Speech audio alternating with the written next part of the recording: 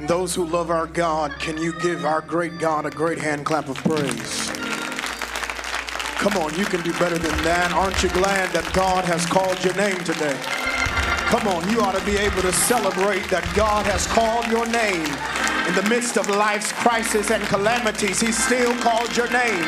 Through the good and through the bad, He still called your name. That's a reason to shout. That's a reason to celebrate. That's a reason to open up your mouth and give God some glory from the rising of the sun. Oh, I'm so glad He called my name.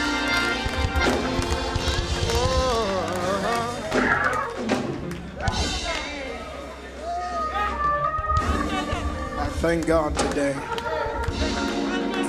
for calling my name.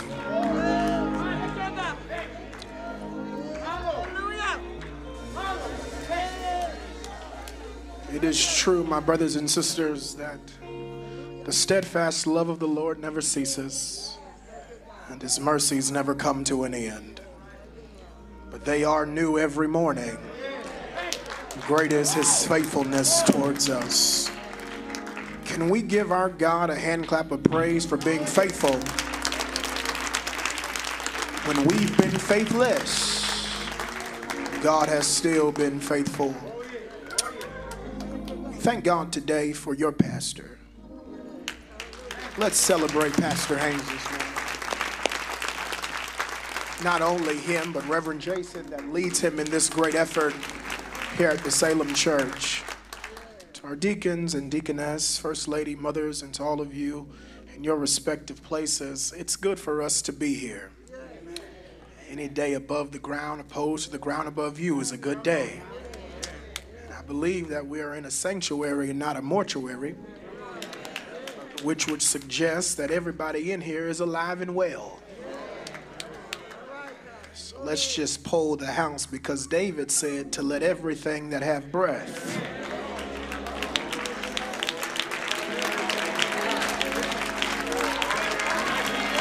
Just making sure we all alive to praise the Lord. Amen. Congratulations on 188 years of ministry, but more importantly, to burn the mortgage on what the Lord has given. Amen. And we say to God be the glory for the great things that He has done. I'm going to try my best today to be like a mini skirt. Short enough to grab your attention, but long enough to cover the subject matter. Amen. Can you stand with me, if you will, and journey with me to Jude 24 through 25.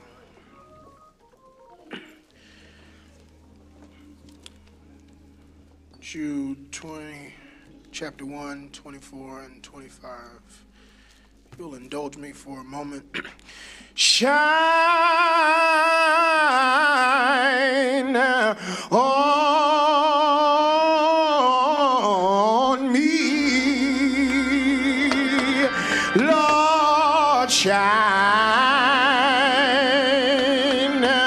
on me. Let the light from the lighthouse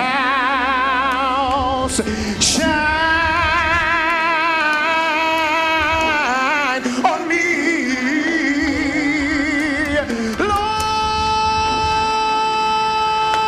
Lord, shine, oh Lord, shine on me. Anybody need the Lord to shine on me? Let the light from the lighthouse shine on. Come on, Jesus, and shine on me. Come on, help me lift it. I need the oh. Come on, it needs to sound like church. I need thee. I know it got to be somebody anybody other than me that need him. Yeah. Oh, every hour, Lord knows I need thee. Oh, bless. Anybody need a blessing? Oh, bless me now, my Savior.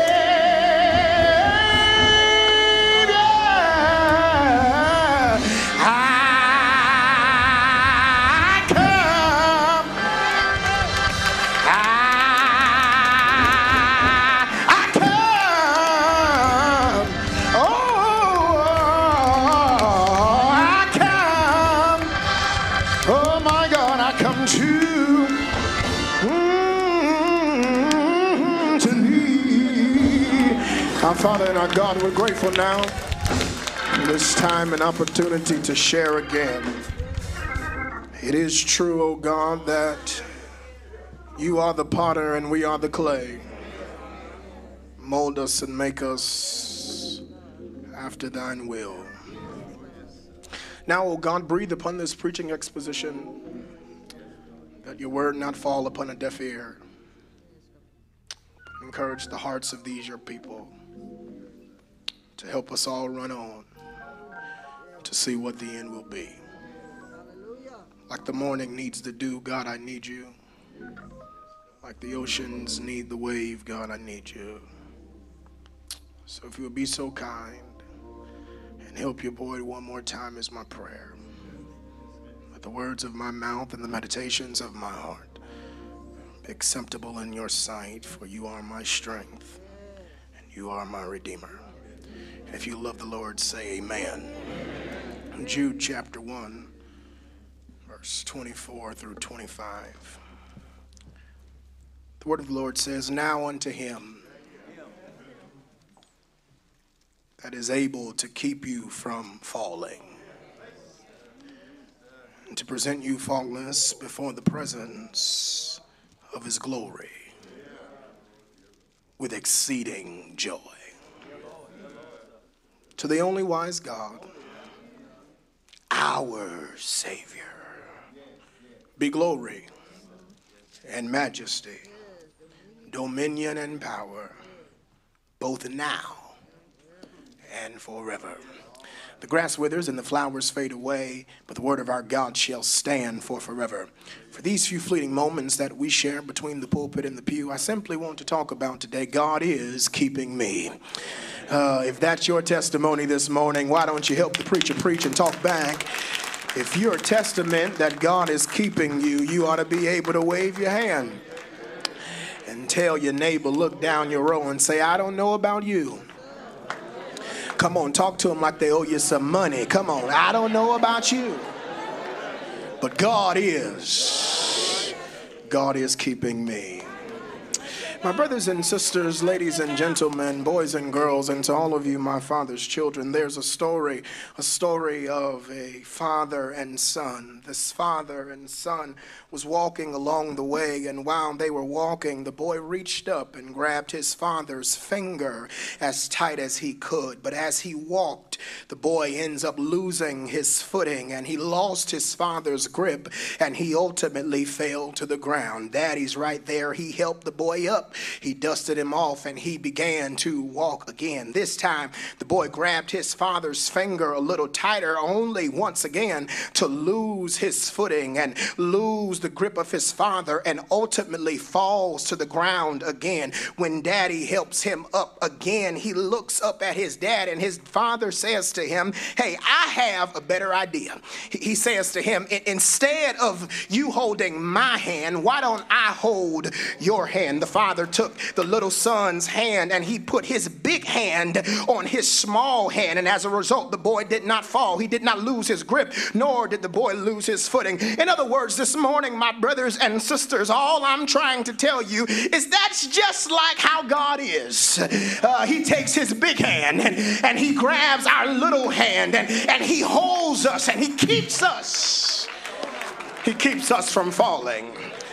This, my brothers and sisters, this is the closing chapter of the book of Jude. Jude, my brothers and sisters, has one chapter 25 verses, and this author is the half-brother of our Jesus.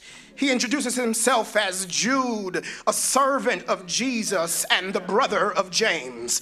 The purpose, my brothers and sisters, of this pericope, this letter, is clear in verse number 3.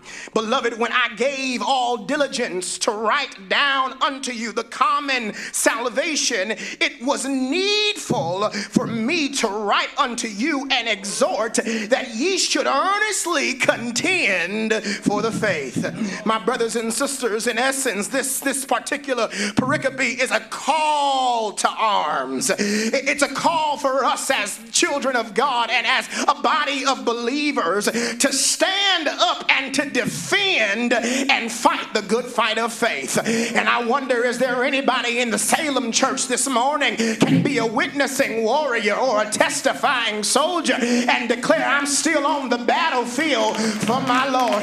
It's 188 years. I'm still on the battle. I know we just burned the mortgage, but I'm still on the battlefield for the Lord because I promise.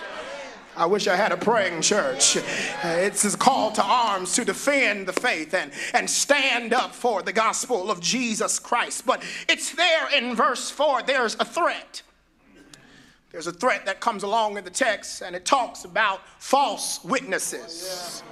False teachers were leading people into error and sin. Jude's respond to this hypocrisy in verse number 5 through 16, by issuing to them stern warning of divine judgment. In verses 17 through 23, he issues a call exhorting the saints to come what may, continue to persevere in the faith. My brothers and sisters, we're here at the 24th and the 25th verse.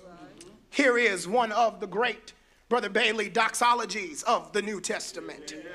Edward C. Pentecost put pen to parchment paper and summarized the doxology as this right here. This is the greatest sound of victory, sounded with the greatest assurance to those who are redeemed, that Jesus Christ, him a keeper. The word doxology, my brothers and sisters, means simply a hymn and a praise to God. Many hymn books include the doxology, that this traditional doxology written in 1674 by Thomas Ken that we sing all the time. Praise God, from whom all blessings flow. Praise him, all creatures here below. Praise him above the heavenly host. Praise Father, Son, and Holy Ghost. Jude's, my brothers and sisters, concluding words are like our traditional doxology this morning. This is full of praise and glory. However, he saves the best for last, and he closes his letter in which he challenges Christians to warfare on behalf of the faith by praising the author and the finisher of our faith, because God is our keeper.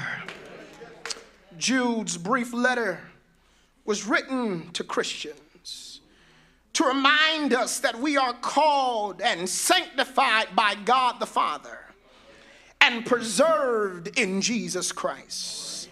This doxology, my brothers and sisters, is perhaps the most often quoted at the benedictional time or the conclusion of worship encounters. Jude's little letter has and always has had a main theme, and that is to always contend for the faith.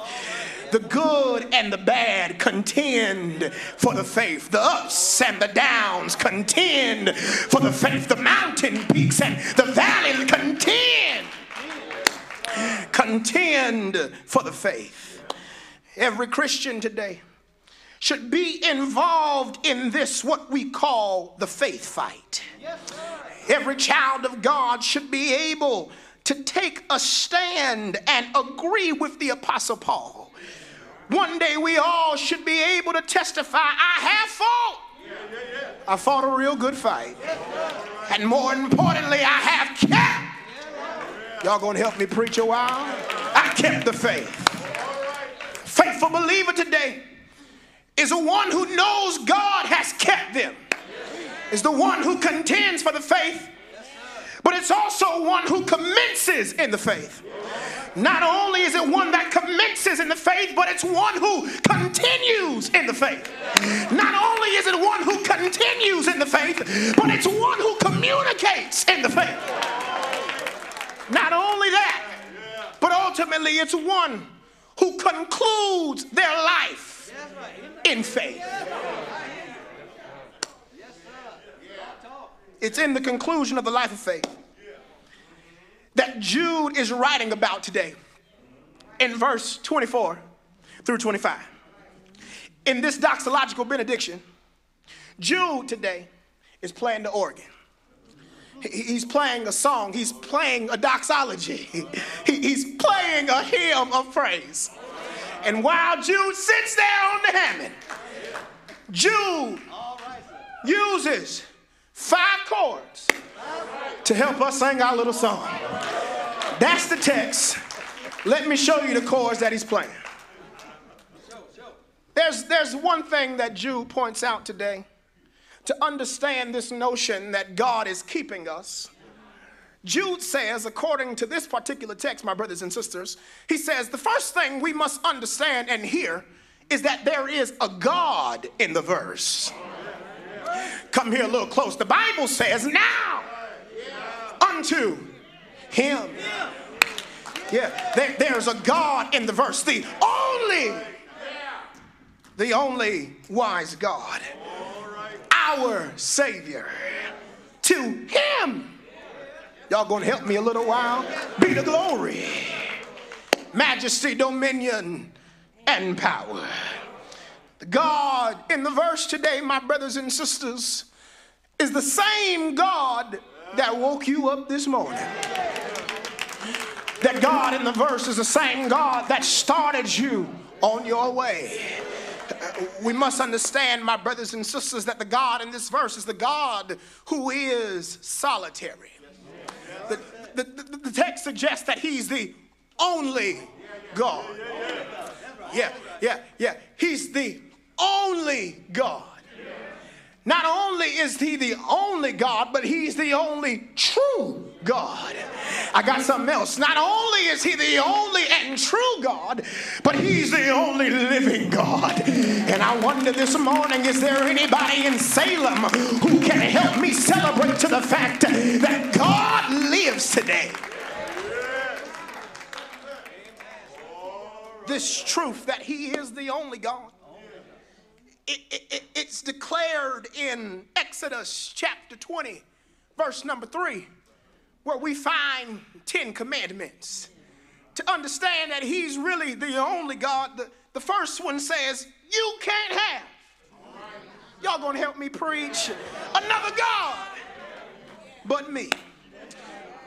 This truth, my brothers and sisters, it demolishes the claim of pantheism.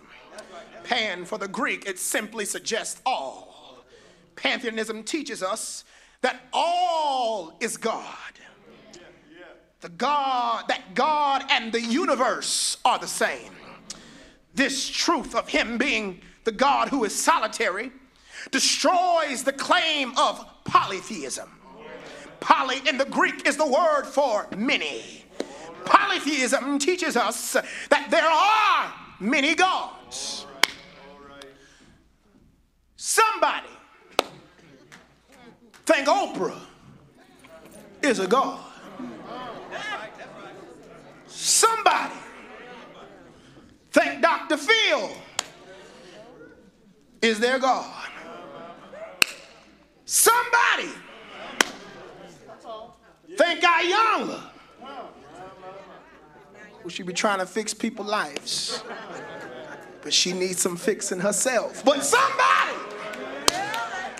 think that she's a God.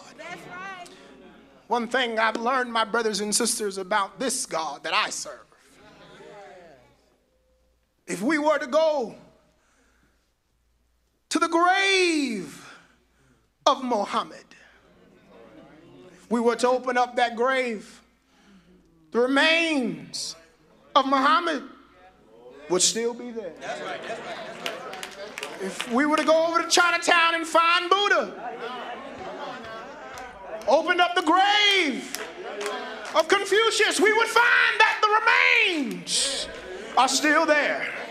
Come here, look close. But if we were to go to where the sepulcher was, and we would then find that the stone had been rolled away, somebody will come and tap you on the ear and tell him that he has risen, as he said. I need 3 people and I'll make 4 who can testify that God is not dead. He's yet alive and he's sitting at the right hand of the Father. This is why I believe that he's the God who's keeping me, because he's alive and well. Somebody shout out, God is keeping me. Not only is there a God in the verse, Jude is trying to help us sing this little song. So there's another note that he plays today on the organ. And Jude then tells us that there's not only a God in the verse, but there is a guarantee in the verse. Somebody shout out guarantee. The guarantee in the verse is that God, the only wise, true, and living God, that God, oh, that God, him is able to keep you. I wish I had a praying church. He is able. He's able to keep you. Oh, to be kept by Jesus. I just need 2 and I'll make 3 who can testify. Him is able. He's able to keep you. Somebody shout out, that's a guarantee. That's a guarantee. If my grandpa was preaching, he would say that's a check you can take to the bank and it will not bounce. He's able to keep you.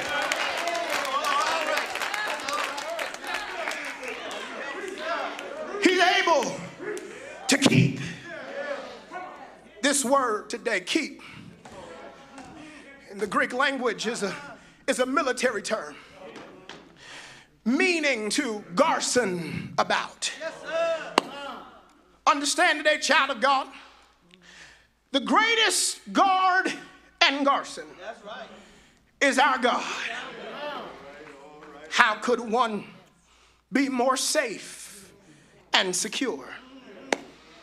God's ability is also stressed by Paul in the doxology in Ephesians chapter 3, verse 20, where he says, now unto him who's able to do exceedingly and abundantly above all that we could ask or think, according to the power that worketh within us, unto him be the glory in the church by Christ Jesus throughout all ages.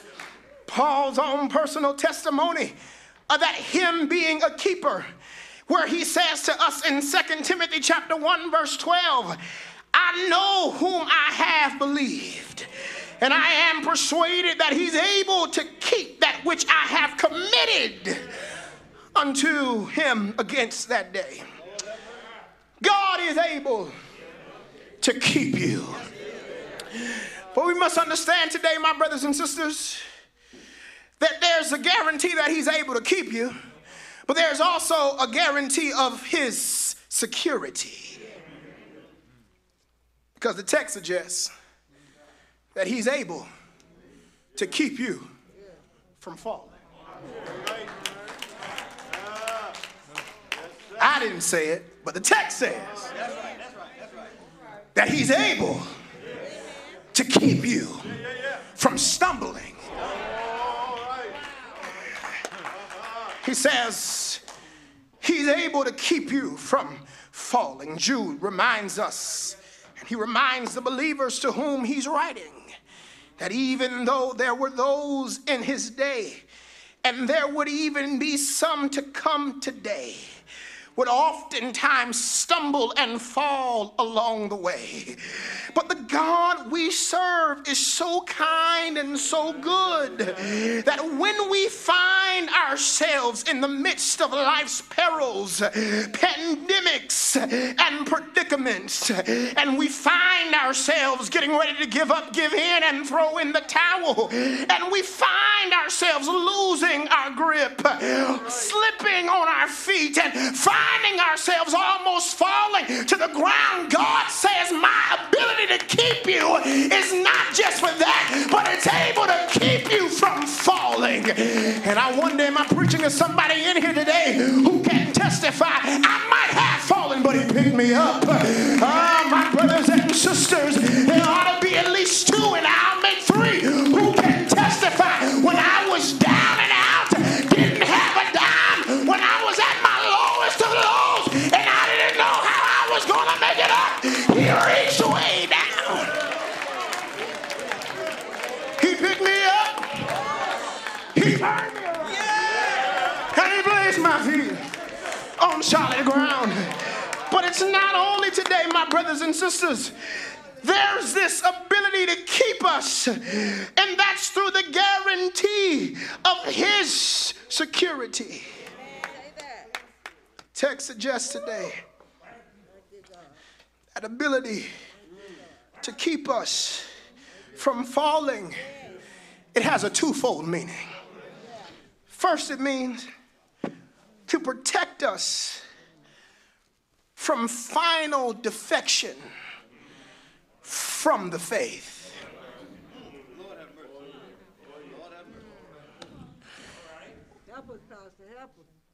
He's able to keep you and protect you from final defection of the faith.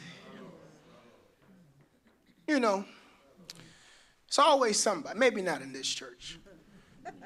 I'll just talk about my church. There's always somebody got something to say. Whether the weather be good, whether the weather be, there's always somebody that got something to say. And oftentimes, my brothers and sisters, those type of folk, they have a tendency to mess up something good for everybody else.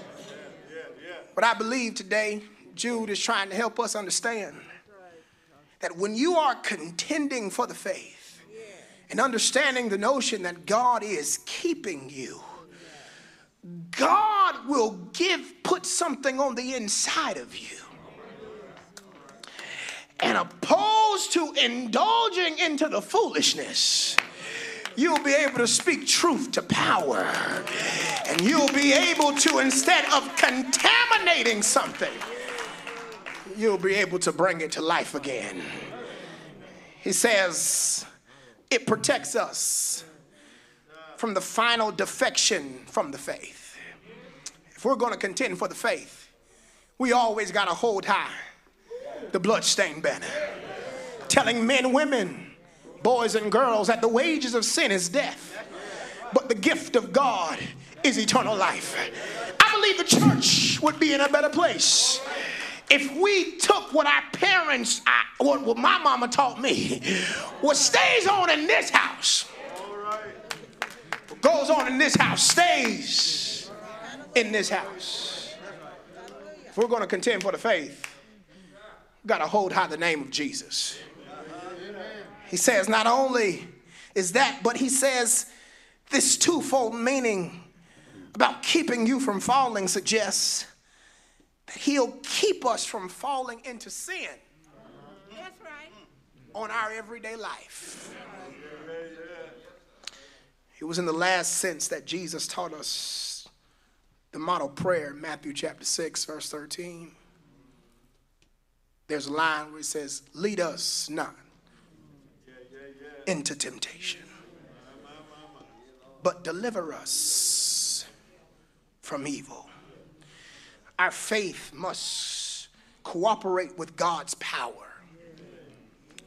If we are to keep from stumbling and falling, Christian security is pledged by God our Father, our Savior, and our God and the Holy Spirit, and the trifold being of God guarantees the eternal salvation of those who place their total trust and salvation in Jesus Christ alone. My brothers and sisters, in the hymn, How Firm a Foundation, it's in the last verse that says, the soul that on Jesus has leaned for repose, I will not desert it for its foes. That souls, though all hell should endeavor to shake, I'll never forsake. Jude's concluding words assures us security as children of God. We who are saved will be forever safe. God wants his children to have joy of the assurance of our salvation. Of the assurance is the proof that we are trusting in the trustworthy one. We either have eternal security by trusting God or continual insecurity by distrusting God. Today I want to ask you, what are you going to do? I can't speak for you. I can only testify for myself. And I trust in God. Wherever I may be, upon the land or on the raging sea. Jude is trying to help us sing our little song. So Jude says there's a God in the verse. There's a guarantee in the verse. Jude now says there's grace in the verse. I don't know if I'm going to be able to finish this, because when I think about God's grace, I start running sometimes and nobody chasing me. When I think about God's grace, I start laughing and ain't nothing fun. When I think about God's grace, I start crying and it ain't nothing sad. Somebody ought to celebrate just off the grace. Off the grace of God. He says there's grace in the verse. The grace says to present you.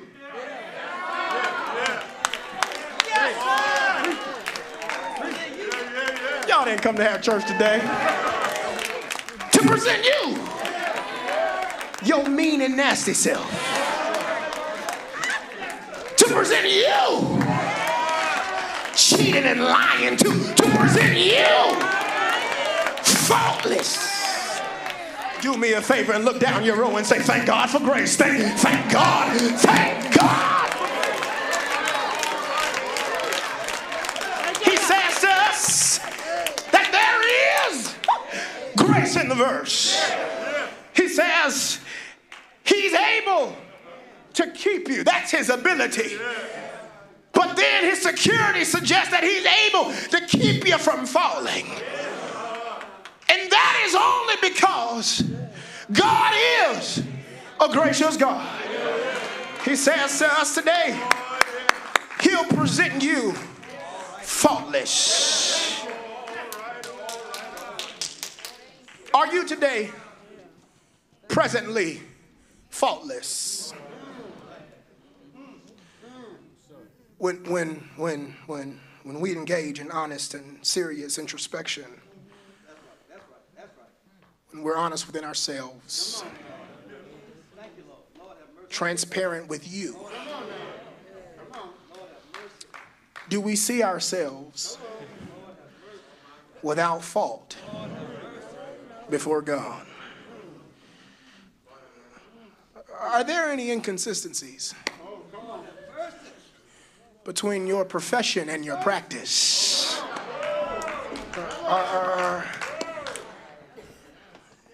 Are we everything we ought to be as children of our Heavenly Father? Do we think we've reached the highest height yet? From the pulpit to the pew. I hate to tell you, but I'm a Bible preacher. And my Bible says we all have sinned and come short of the glory of God. The statement that our Savior will present us faultless before the throne of heaven, it raises the question of inquiry. I really want to know, how can this be? Because we all got some faults. We all got some ways about ourselves that we're not proud of. We all do some things in the dark, and none of us want it to come to the light. We all have some faults. So I wonder today, how in the world could he present us faultless? The only thing I could come up with,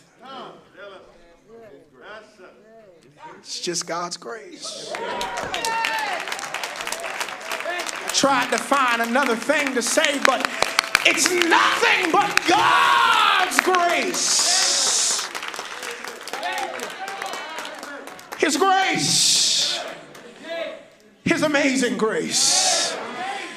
John Newton said it's just not grace, but he said it's amazing grace. Amazing grace. How sweet the sound that saved a wretch. That saved a wretch like me. I once was lost, but now I'm found. I was blind, but now I can see. Do me a favor. Look down your row and say, neighbor, I don't know about you, but I'm only here because I'm a grace case. Can you thank God today for being a grace case? And if you're really a grace case, this just might be your little happy song. Amazing grace shall always be my song of praise, for it was grace that brought my liberty. I never know just why he came to love me so, but he looked beyond my faults and he saw my every need. I just need two and I'll make three who can stand on their feet and testify with me and say, thank God for grace. Come on, somebody. Thank God. Thank God for grace. Thank God for grace. I'm a grace case. Because I'm a grace case. I know he's keeping me. Because I'm a grace case. Because I'm a grace case.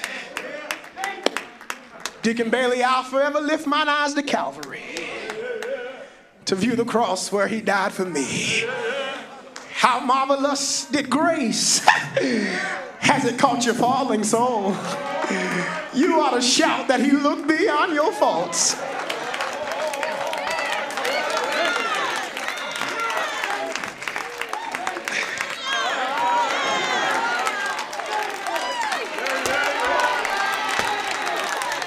You ought to shout that he looked beyond your faults and he saw your every need. Jude is trying to help us sing this little song. So not only does he remind us, I gotta hasten. He says there's a God in the verse. He says that there's a guarantee in the verse. He says that there is grace in the verse. But Jude is trying to help us close this song. And he says there's glory in the verse.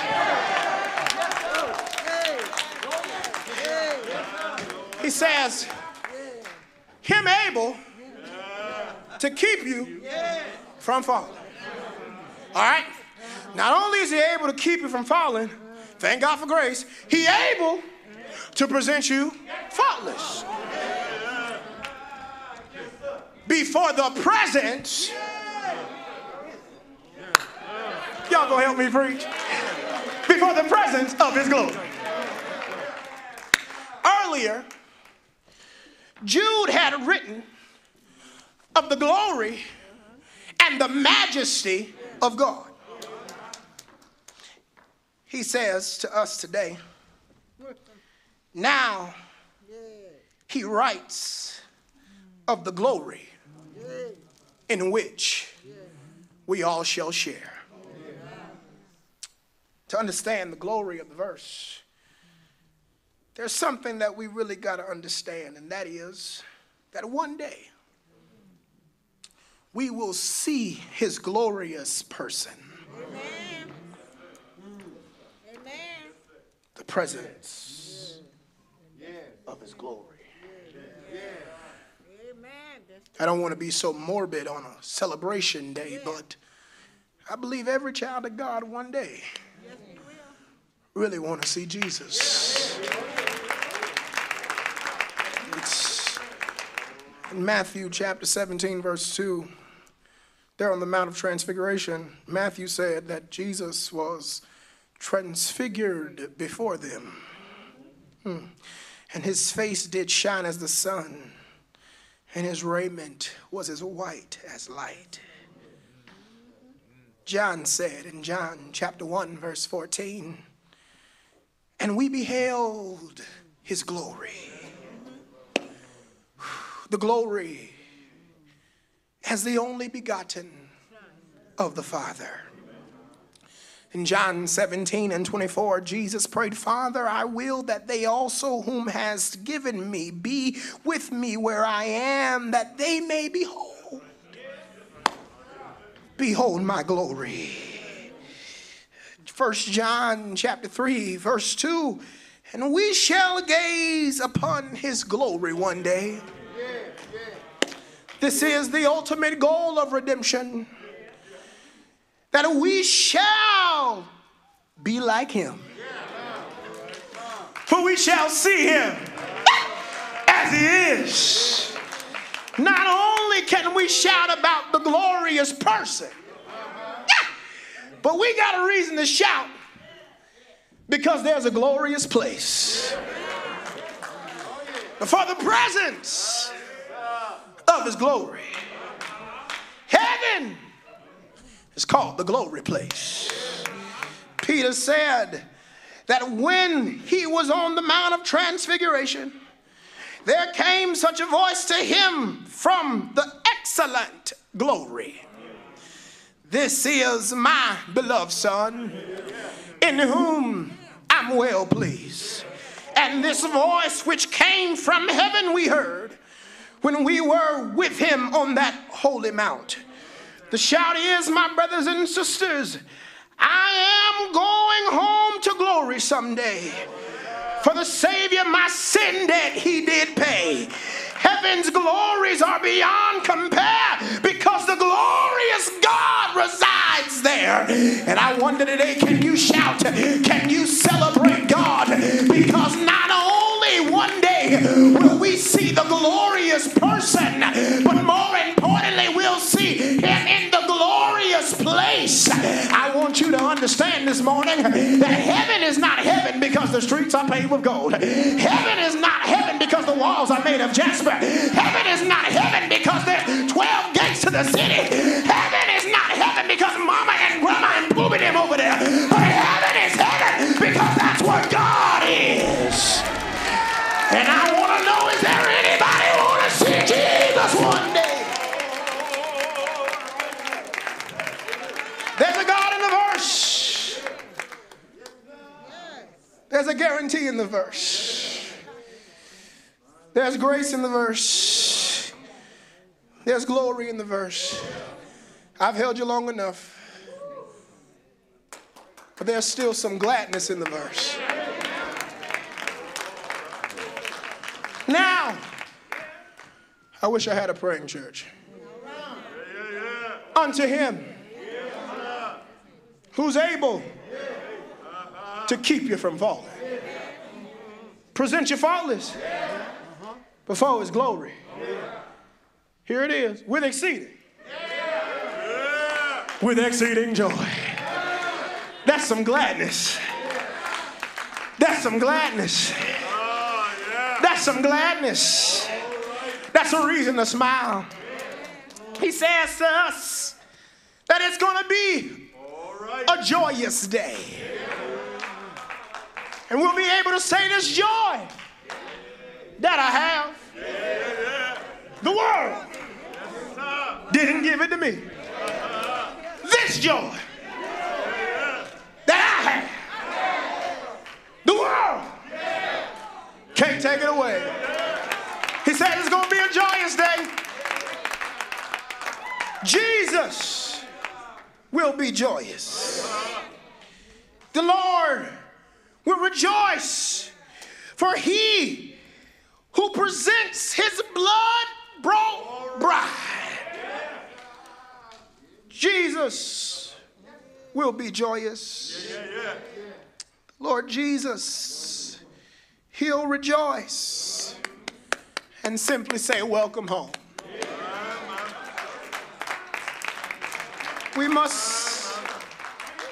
must not lose sight of the truth that indeed it will be a joyous day.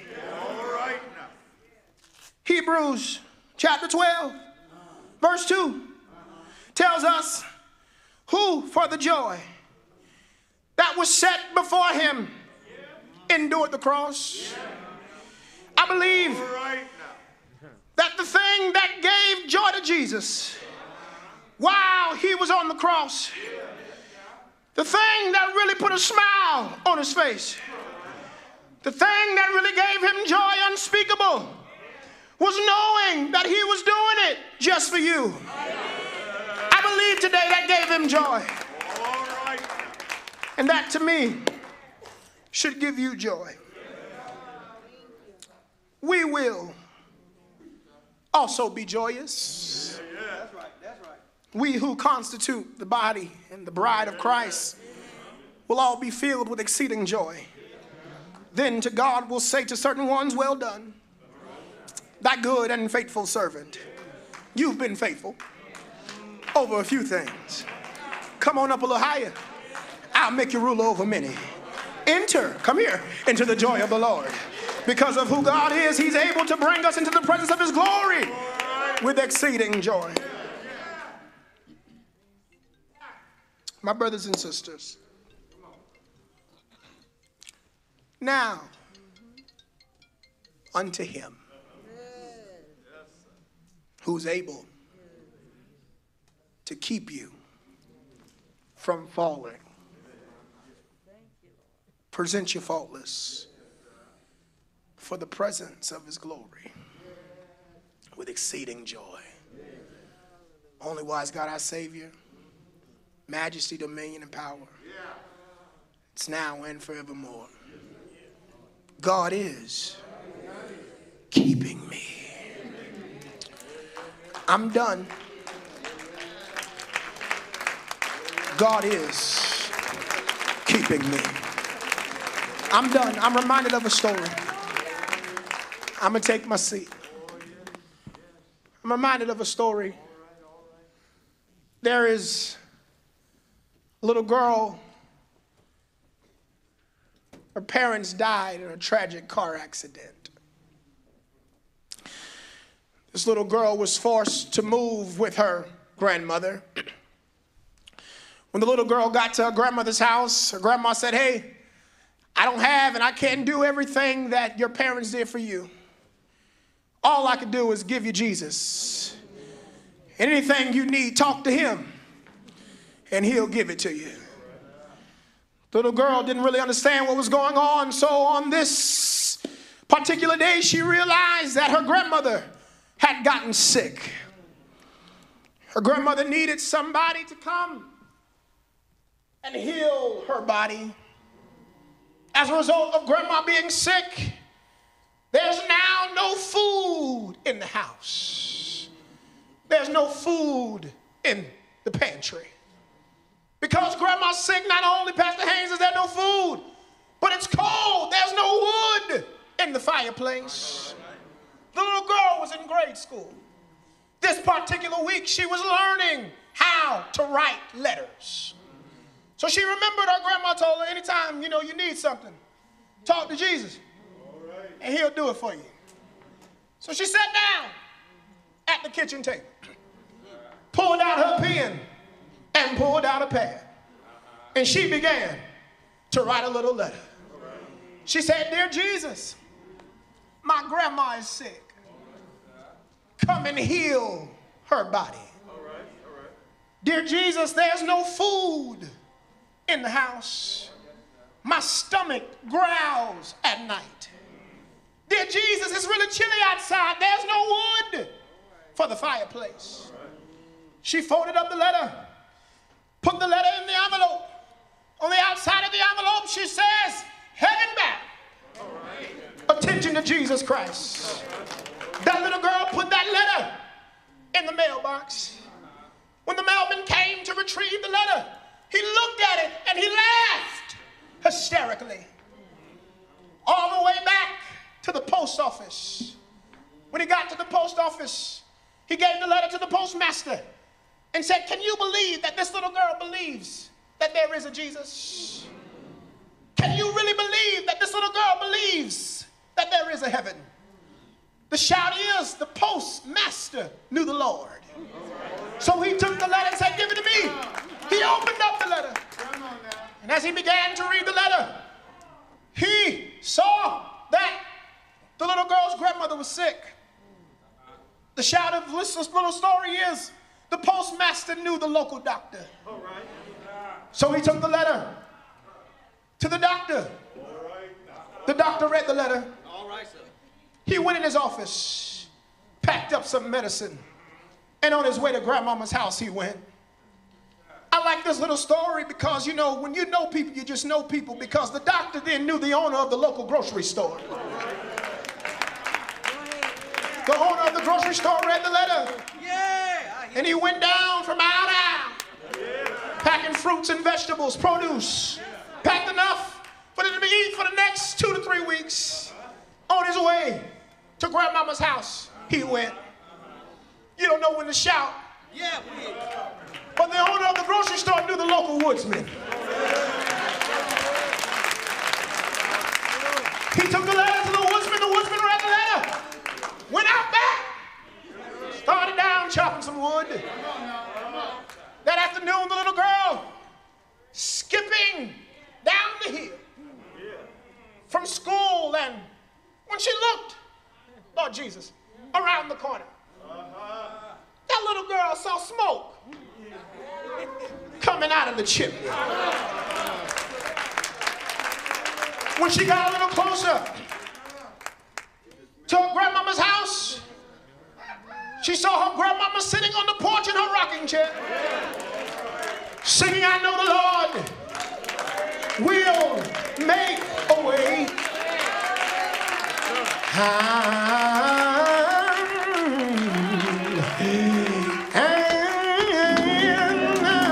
When that little girl, when she got closer and closer, and she opened up the front door, and she saw food on the table.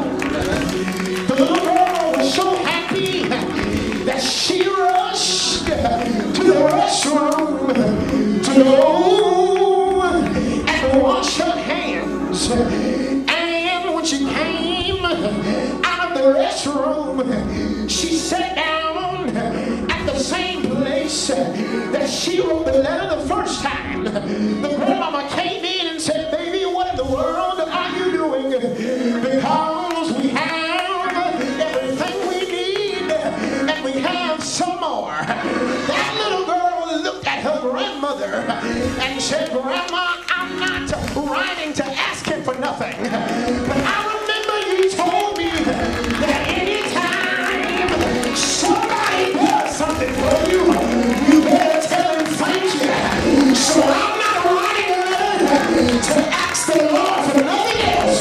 All I want to do is tell him thank you. And I just want to pull him,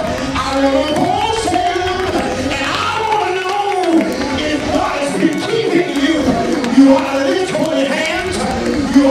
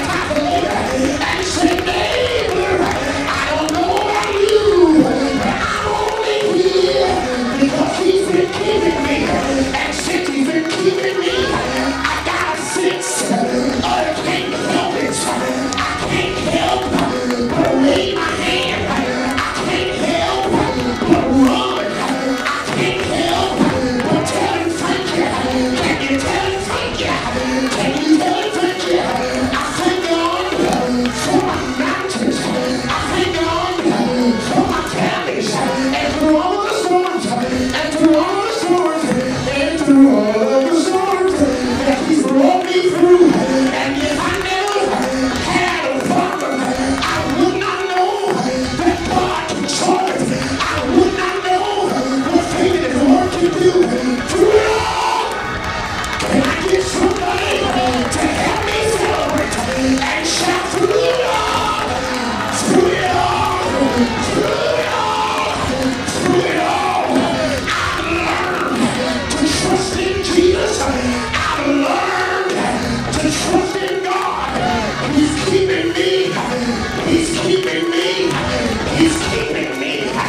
He's keeping me. When I wanted to give up and throw in the towel, he's keeping me. I was on my way to a burning hell, but he's keeping me. And I thank God. I said, I thank God. I said, I thank God. He's keeping me. I love the Lord. He heard my cry and he did my every moan. Say yes.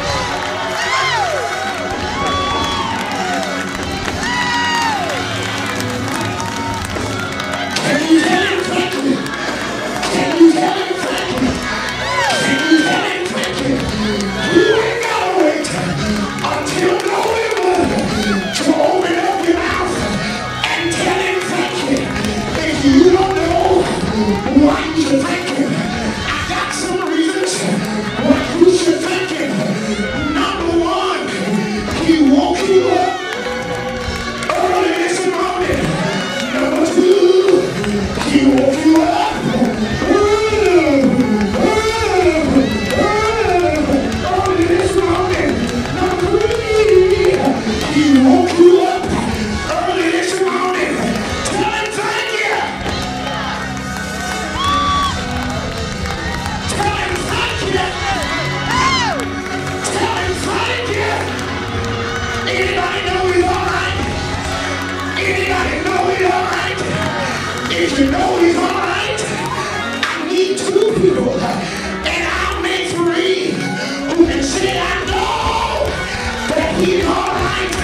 I know that he's all right. Let me tell you how I know that he's all right. 'Cause one Friday on a hill called Calvary, you know what he did. He died for early. Somebody shout it! Shout it!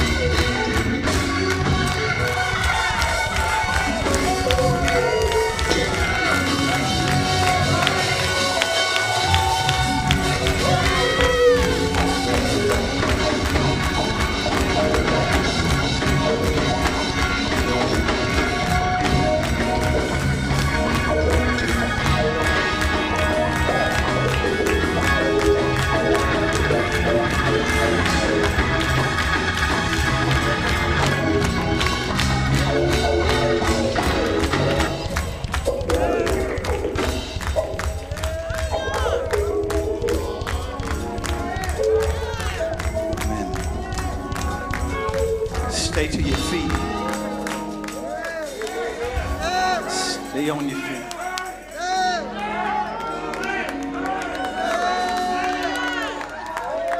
That if you confess with your mouth the Lord Jesus, believe in your heart that God has raised him from the dead, you shall be saved.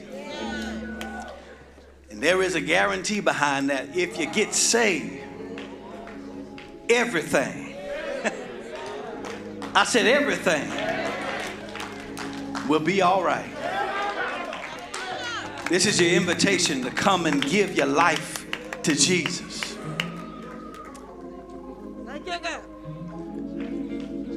Come on, somebody, give your life to the God who is able to keep you from stumbling.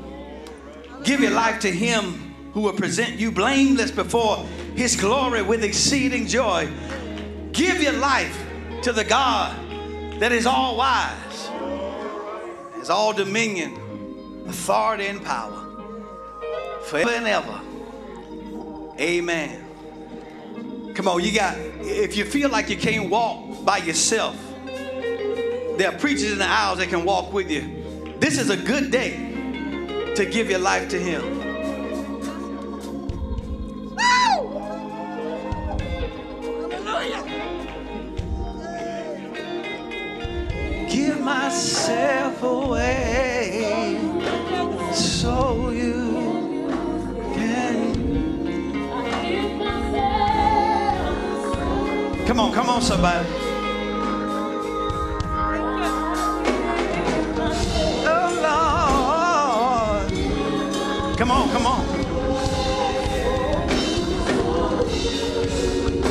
Give your life to him. Come on.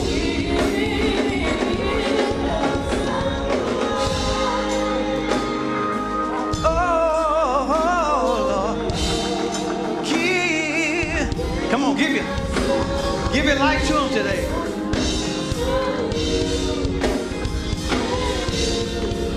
That if you don't know him in the free pardon of your sin, you can give your life to him.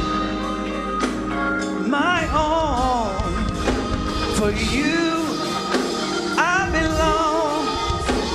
I give myself.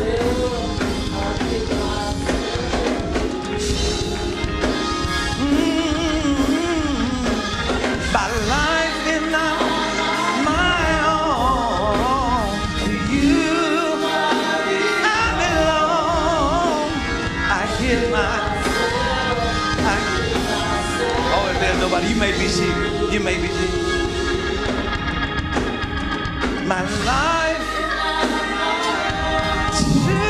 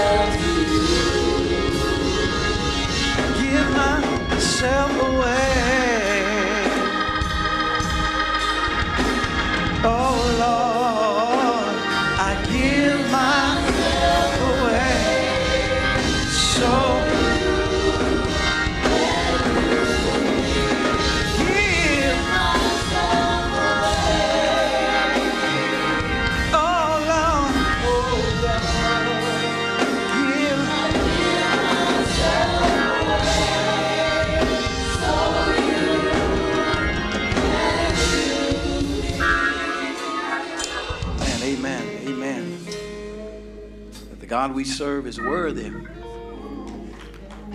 of praise.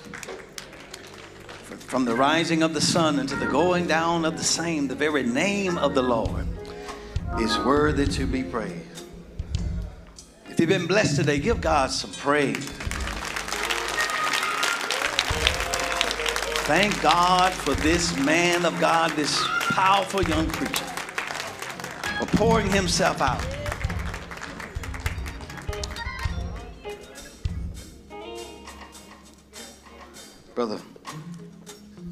Brother Pastor, we've been helped today. It's never enough to be reminded of who God is and what he has done and ultimately what he is going to do. Thank God again. Just a few notes before we have, I think we have one more note from the Courtesy Guild to come, but before they come, in celebration of our mortgage burning service, there will be to-go refreshments available under the tent outside the sanctuary immediately following worship this morning. If you will, just stop by and get the refreshments and enjoy them as you go. Next Sunday, we'll be celebrating our family, friends, and community day. And we ask everyone to wear your Salem t-shirt, the very new ones that we have purchased. Thank God for that. Our Trunk or Treat celebration will be next Saturday, the 29th. It'll be from 12 p.m. to 5 at Heritage Hall parking lot. And we ask just continued prayer for those in our family, to Sharon Washington family and to the Stevens and McClendon family. We continually ask prayer for the bereavement of those families and our family in the losses that they have suffered. We thank God for all of you continually who give to the ministry here at Salem Church, whether you be in the sanctuary or whether you be virtual. We thank you for your gifts. We thank you for your stewardship. And we continually ask that you give to the glory of God for the building of his kingdom. As we leave today, if those to my left and your right, if you would, exit out the double doors. And if you have gifts, there are receptacles here. Those to my right and your left, it would single file out the single door. And also there's a receptacle there if you have to give. I want to thank God again just for what he has done in this place with this preacher. If we would, before Pastor Haynes comes, Courtesy Guild just has, we just forgot something. One more thing to about Pastor Reese. Just want to let you know that I forgot about his bio. He is a proud Alpha Phi Alpha member. Amen.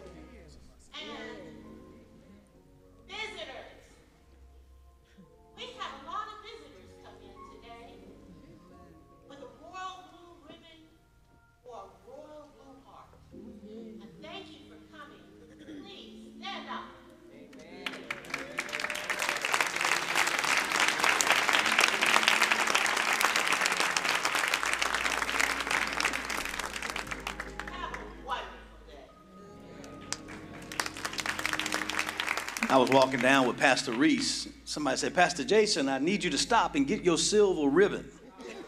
I said, I ain't even hit that number yet, amen.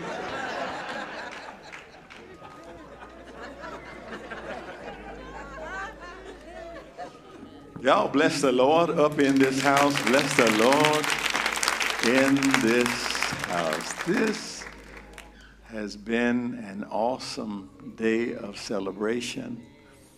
And did this young man preach the gospel? Amen.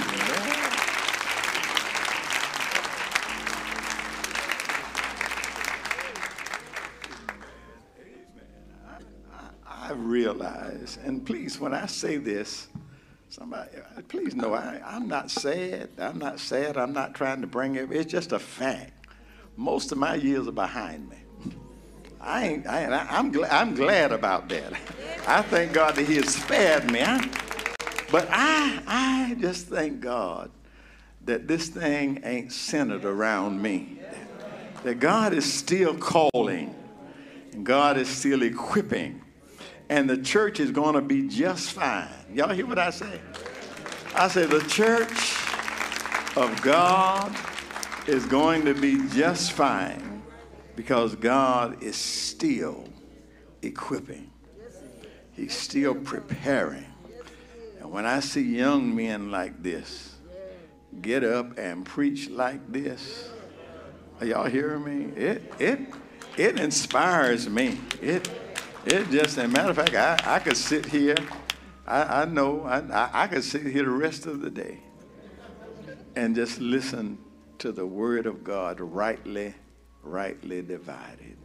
So I do. I thank God for this young man. Thank you for accepting to come and bless us here this day. Salem, we are blessed. We are blessed. Amen. And the good news is God is not through with us yet. I want to thank Reverend Japaris Keys. He's all the way in the back. He works quietly, but he's put all of this together, helped put all of this together. Thank you so much, sir. Appreciate you. Appreciate you. Amen. Amen. God bless. God keep you. As I said to you earlier, this is just a great day of celebration, but in so many ways, this is a day of beginnings. This is not the day when we finish anything. Salem is 188, and we just thank God for the next. Look at that right there. That's where we're on our way to. That's where we're on our way to. And I'll tell you something about vision. It has nothing to do with how long you're going to live. Amen.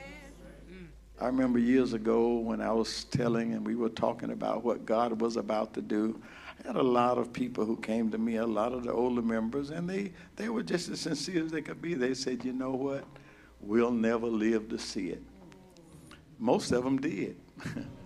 Most of them lived to see with their own eyes what's going on. What God is doing has nothing to do with how long we're going to live. What God has to do with Him using us right now to lay the foundation for those children who just came in here, those children who just came in. We are working to lay the foundations so that they will be able, 188 years from now, to continue praising God and tell others like we tell them about those who came on before us. We thank God. Y'all just keep your eyes open. Keep your eyes open. It ain't going to be long. We're going to launch right into our next project. I've already talked to our men's ministry. Amen. Brother Phil Holland, they already got it running with it. We're going to come together as a church, and we're going to talk about it. We're going to share the vision, and we're ready to move right now. And the beauty of it is we're going to do it, and we ain't got to go to the bank. We're going to do it. We're going to do these things, and God is going to bless us. He's going to bless us to work with what we have and make what we have work for us. God bless you. God keep you is our prayer. God be with you till we meet again.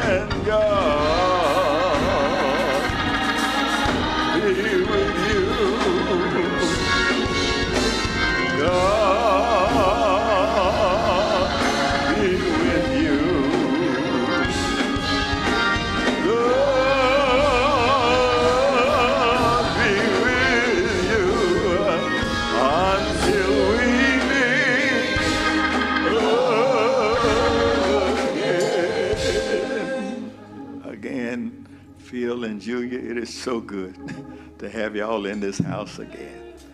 Now may the grace of God, sweet communion of his Holy Spirit rest, rule, and abide with us now, henceforth, and forevermore. Let us all say,